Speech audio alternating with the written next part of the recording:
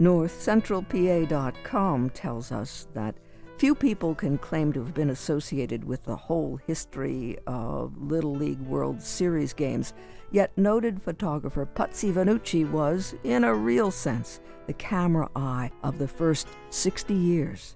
Vannucci, who died in October of 2007 at the age of 86, took thousands of photographs of those series games, and these photos constitute a treasure trove of history. But his involvement in photographing Little League Baseball actually predates that first World Series by 8 years.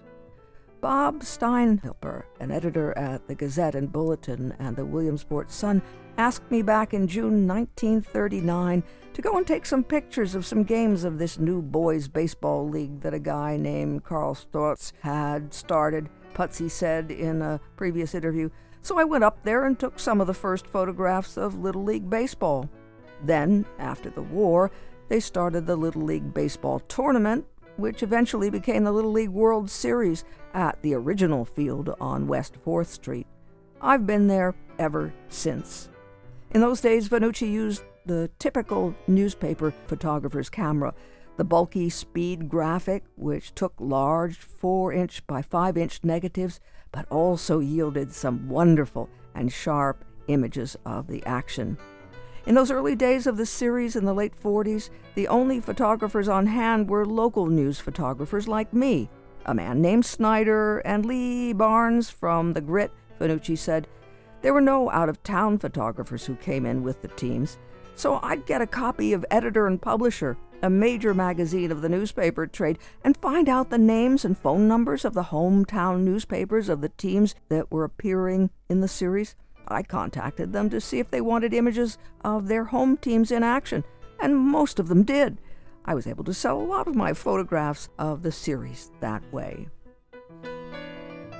Vannucci said it was always a thrill and an honor to be able to photograph various celebrities who came to the event, such as General George Marshall, Cy Young, Connie Mack, Lefty Gomez, and Jackie Robinson, to name a few. I guess for me, the biggest thrill was being able to photograph Joe DiMaggio and Mickey Mantle. I was always a big Joe DiMaggio fan, and he mingled so well with the kids and was so easygoing with them. It was great. He said he felt he had been a witness to history as he watched the small local baseball for boys program grow into an international phenomenon. It's been very interesting to go from the humble days at the original field on 4th Street, where perhaps a few thousand attended the games, to a brand new complex that now has 2 major stadiums and where hundreds of thousands view these exciting games. All that from an article titled Putzie Vannucci, Eye of Little League World Series from NorthCentralPA.com in 2017. We're invited to experience the history of the Little League World Series through the eyes of Putzie Vannucci and others in the current exhibition at the gallery at Penn College in Williamsport. It's titled A Diamond Anniversary, a celebration of 75 years of the Little League Baseball World Series, running through August 25th on the Penn College campus. The works have been selected from the archives of the World of Little League Museum. Adam Thompson is director of the museum and curator of the exhibition, and we had a chance to speak with him by phone as the opening of the 2022 Little League Baseball World Series approaches on August 17th. This year, 2022, is the 75th Little League World Series. The Little League Baseball World Series is held here in Williamsport, so we wanted to celebrate that anniversary. And if you kind of follow what anniversaries are, the diamond anniversary is the 75th, and baseball is played on a diamond. So we're kind of going a little bit all out and celebrating the 75 years of the event.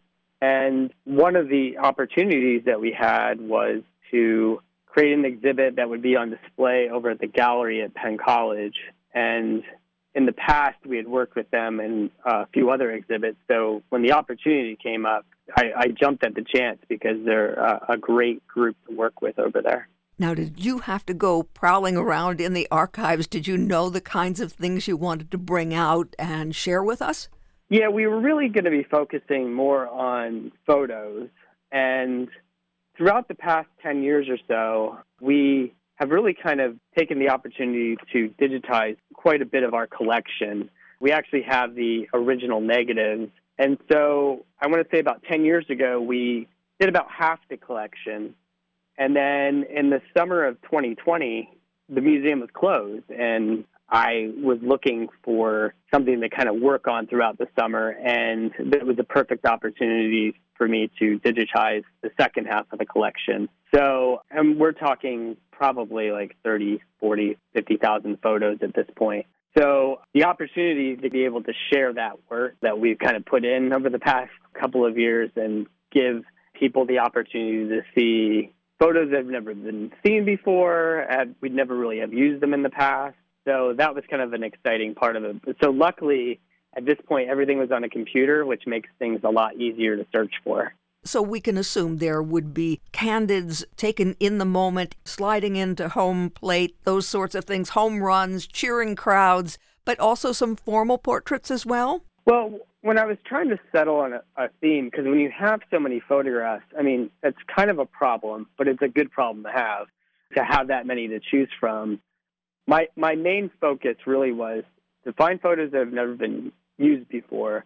But as I was going through, clicking through each photo, I kind of liked the idea where I kept on seeing photos of the kids celebrating together as a team. And I thought that was kind of a nice thing to see because, especially over the past 2 years, a lot of us hadn't been able to get together. And so knowing that we were going to have a full-blown World Series coming up, and I just like the idea of let's focus on, okay, these kids are celebrating as a team together. So that was kind of the main part I was kind of focusing on, the idea of celebration because we're celebrating the 75th. But I would often see a photo, say, from 1956 that was very similar to a photo from like 2006.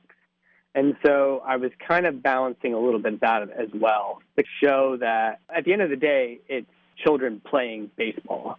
And while the uniforms may change and, the development of the film changes, but at the end of the day, at the heart of it, it's still kids playing the game that they love. So that was kind of a fun thing to find something from 1952 and go, okay, can I pair this with something from modern times?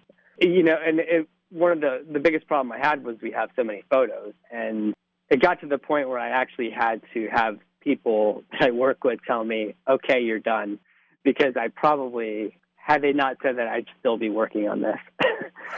What do we notice in terms of the evolution of the series? You show us the first international competitors, for instance. Yeah, so in the early years, it was really, especially the first one, it was very, very localized. It was mainly teams from Lycoming County, with the exception of a team from New Jersey. And as the years went on and the program got bigger, you would have, the program moving into other states and even countries as well. So we do kind of have that represented where in 1952, the first Canadian team was here. And so I made sure that photo was included in there to tell that a little bit of the story. And then also I made sure to focus on some of the teams from Asia. They play a big part in the history of the program. And so I made sure that those things were included as well. So I have some great photos of the team from Japan, their first year here, celebrating. And I did as much as it is about celebration. It's also a little bit about telling the story of the program. And I even went up to the last photo you see over there. It's from 2021, which was an unusual World Series. We weren't able to have fans here, but still, the kids were playing baseball. That's really what it came down to. So I kind of made sure that was captured in the whole story as well. We still had the games, and it was kind of a nice little photo to end it with. And you mentioned the Asian teams and the importance of their participation. Did I see online an artifact that came from Japan? Yeah. The Japanese teams, one of the things that they do two things that are really interesting. One is they have their parents make origami cranes, and each row of cranes represents a team that they beat in the tournament. And so each row of cranes is added every time they keep on moving through the tournament. And at the end, when they got to the World Series, they had a nice collection of cranes, and they kept that in their dugout. And then they ended up winning the World Series, and when they were done, they presented it to the museum. So we have that on display here. And then another thing is a mask that they make, which is when they purchase it, what they do is they fill in one of the eyes. It's almost like a dragon face. They fill in one of the eyes, and then they make their goal. And their goal for this, for instance, that team was to win the Little League World Series. And then at the end, when they won the Little League World Series, they actually filled in the other eye. And it's kind of a neat little thing to see. And it was kind of fun being able to put that on display over there and it kind of show off a little bit of their culture. I'm fascinated by good luck charms that these teams have. They're always really interesting, and each group has something fun to bring to the mix. And so that was a nice one to kind of show off.